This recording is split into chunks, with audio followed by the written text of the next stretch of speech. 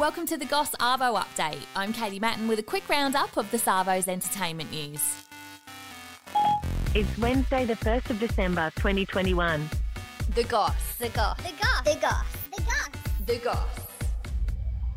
Prince Andrew has been spotted out horse riding as Jeffrey Epstein's ex-girlfriend Ghislaine Maxwell attended court in New York on sex trafficking charges. She's accused of acting as a madam and introducing then 17-year-old Virginia Roberts to the prince, who she says sexually assaulted her. I have no recollection of ever meeting this lady. Andrew was friends with Jeffrey Epstein before distancing himself when accusations of sexual misconduct began. I ceased contact with him after I was aware that he was under investigation. He faced up to 45 years in jail for sex trafficking and was found dead in his cell in 2019. Ghislaine Maxwell is the first person to face court over the trafficking web, with Andrew denying any involvement. Didn't happen.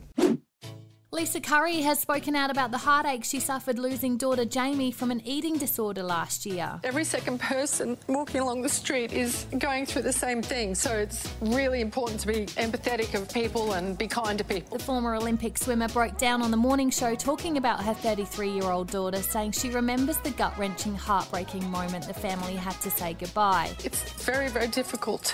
She shared photos on her socials to mark the one-year anniversary of her passing, saying she feels broken and has lost herself. Getting out of bed is probably the best thing that I do every day. She said they honoured her this morning by being at her favourite beach and laid flowers in the ocean. Lisa's got a book coming out ahead of her 60th birthday, and also a skincare line called Happy Skin by Lisa Curry. And Meghan Markle has hit back at claims she bullied her staff and left them traumatised, which Piers Morgan has been very vocal about. I don't believe almost anything that comes out of her mouth. Some said they were left in tears and suffered severe psychological trauma whilst working for her before she stepped down as a senior royal. And each time they did these things and they got criticised for it, they couldn't handle the criticism. Jason Nauf, who was her and Harry's former PR, claimed he complained about the treatment of 3 female colleagues that had been driven out of their jobs by Meghan. I think that would be very damaging. She denies all claims of bullying, and he now works for Prince William and Kate.